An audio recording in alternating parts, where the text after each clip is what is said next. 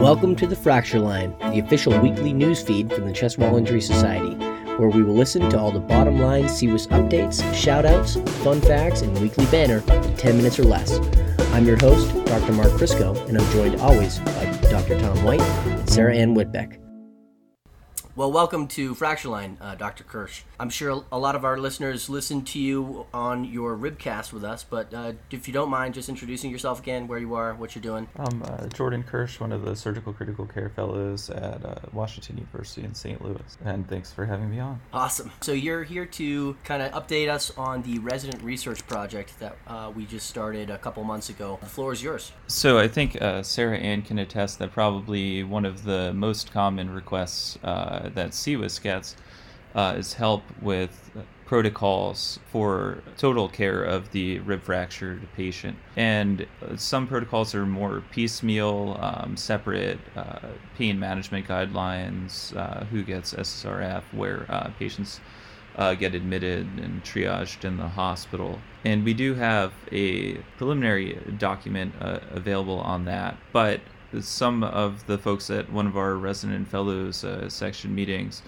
brought up the idea of sort of cataloging and quantifying protocols from programs from all over the country, and I guess actually all over the world, figure out which of those parts is essential, and basically have some sort of description at what different institutions have in their rib fracture protocols.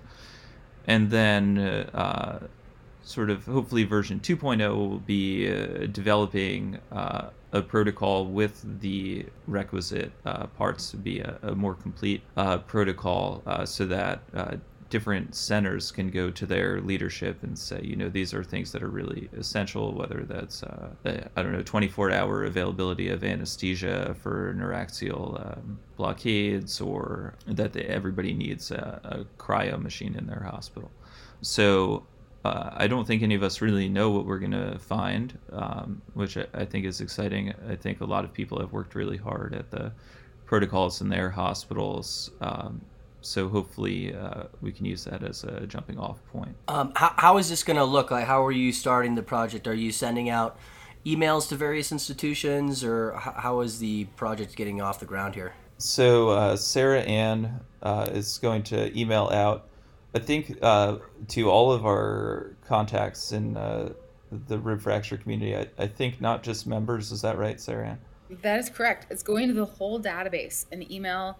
And it'll be just a basic online form that asks people to upload any procedures, protocols, policies, anything you have. Just upload it all to this site, and then we'll start to, kind of pilfer through it and figure out where the commonalities exist, and hopefully put things in their rightful bucket.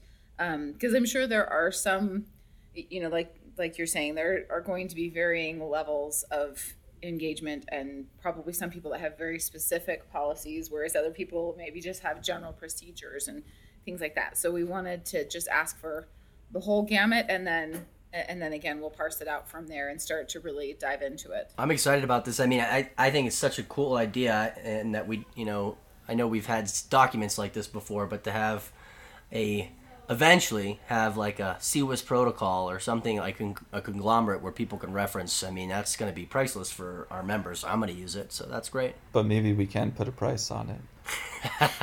Yeah. The price of membership. $300 for membership. Yeah, exactly.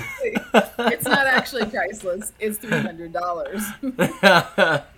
That's awesome. Anything else, Jordan? Any other updates on the project, or anything else you want to say about it? It'll be the first project of residents and fellows of hopefully many of CWIS. And I know obviously this year with the hybrid meeting we didn't get to have a specific resident and fellows section meeting, but hopefully that'll be a standard part of future summits. And the online meetings that we've been having, I think, have been very productive thus far, including this research project. So I'd also like to plug the resident fellows. I don't think we have a specific title, whether we're a section or a committee, but for anybody out there with trainees interested in trauma or thoracic surgery, definitely please send them over, and Sarah Ann can get them plugged in with us. Absolutely. And there's a Residents and Fellows Slack channel that's dedicated now. So that's a good opportunity as well to be able to, connect with others that are in a similar situation. So if you are not already subscribed to that channel, definitely tune in. Well, Sarah Ann, what other updates do we have for the week? So other things that are going on, case review series, just a quick update and reminder that it's moved a week early this month.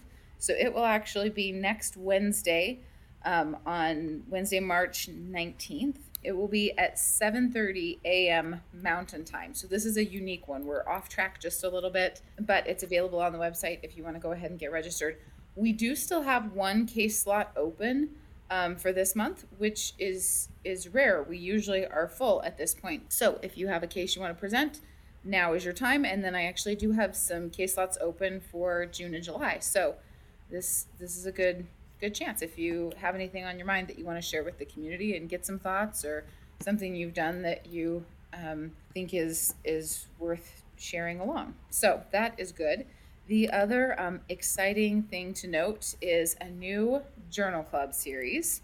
And I'm really excited about this one because it sort of has been discussed in a handful of circles, and we've continued to say, we should do this. We need to do this. Maybe we'll do this, and we're finally giving it some legs, and it's growing up. So the first one will be on June 9th. So the Journal Club series will be on a very similar rotation as case review. So similar times, but it'll be the second Wednesday of the month instead of the fourth Wednesday of the month. So, and we'll just review one article per month. Typically, unless it's a super short one, we thought we maybe could get through two, but someone will do a presentation about the article for about 15 minutes, and then we'll do a discussion for 15 to 20 minutes. So you'll be on and off within 30, no more than 45 minutes at maximum. So an email will be coming out with that sign up information, and it'll be up on the website hopefully in the next day or two as well for people to join. And anyone is welcome to participate, members, non-members. So if you have a colleague that you would like to share, or an article that you would like to be discussed, please send our way. We'll be just looking at really anything related to chest wall injury. There's so much that comes out. I get a weekly PubMed dump of articles.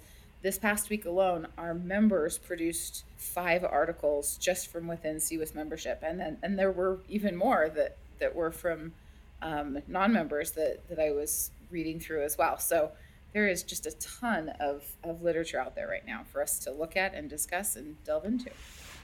That's exciting. Oh, that's really exciting. Sarah Ann, who's running this? It's under the leadership of Dr. Schubel and the Publications Committee. But I think the Publications Committee members are going to take turns moderating. If anyone else is interested in moderating a session, many hands make light work. We would love to have more help. So anyone's welcome to volunteer to lead the discussion as well. Very cool.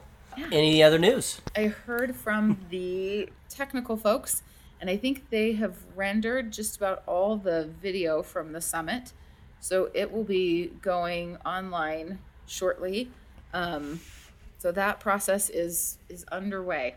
So if you were a speaker and you can't wait to, check out your cameo moment, don't worry, it's coming. Or if you didn't have the opportunity, or if you didn't have a chance to check it out live, then rest assured it will be online in fairly short order. So we're looking forward to that. Excellent. Well, we'll do the final stitch. Jordan, I don't know if you know what the final stitch is because you haven't been on Fracture Line before, but we just say whatever's on your mind. I'll go first. My father-in-law's on my mind because he passed away yesterday. His name was Lee Buffington, and he was an awesome friend, and we've just had so many great adventures together, and I'm going to miss him. And so I wanted to just say hi to all of his friends and family, and we love you guys, and we love you, Lee. And also, it did mean a lot to me. I know it was only a text, but thank you, Tom and Sarah, for just a little bit of support. It was a I was post-call, and I was exhausted and emotionally, and it was just a rough day, and it meant a lot to have your support. So thanks. Absolutely.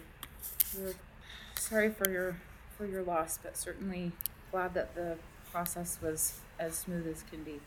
Yeah, no, today's a better day, and Lee would not want us to mourn. He would want us to throw a party. He was a big food and wine lover, skier, fisherman. He was a great dude, so he wouldn't want us to be sad. That's for sure. Can't follow that. Sorry. Got nothing. Yeah, I think anything else would seem a little silly, so let's just leave it at that. Sorry, Mark. Jordan, thanks for joining us. Good to see you. Well, thanks for Yeah, it was having great to me see you, on. Jordan. Always a pleasure again. So sorry. Please send my condolences to your family. I will. Thanks. Absolutely. Well, I hope you guys have a good week. I'm sure You as well. we'll chat next week.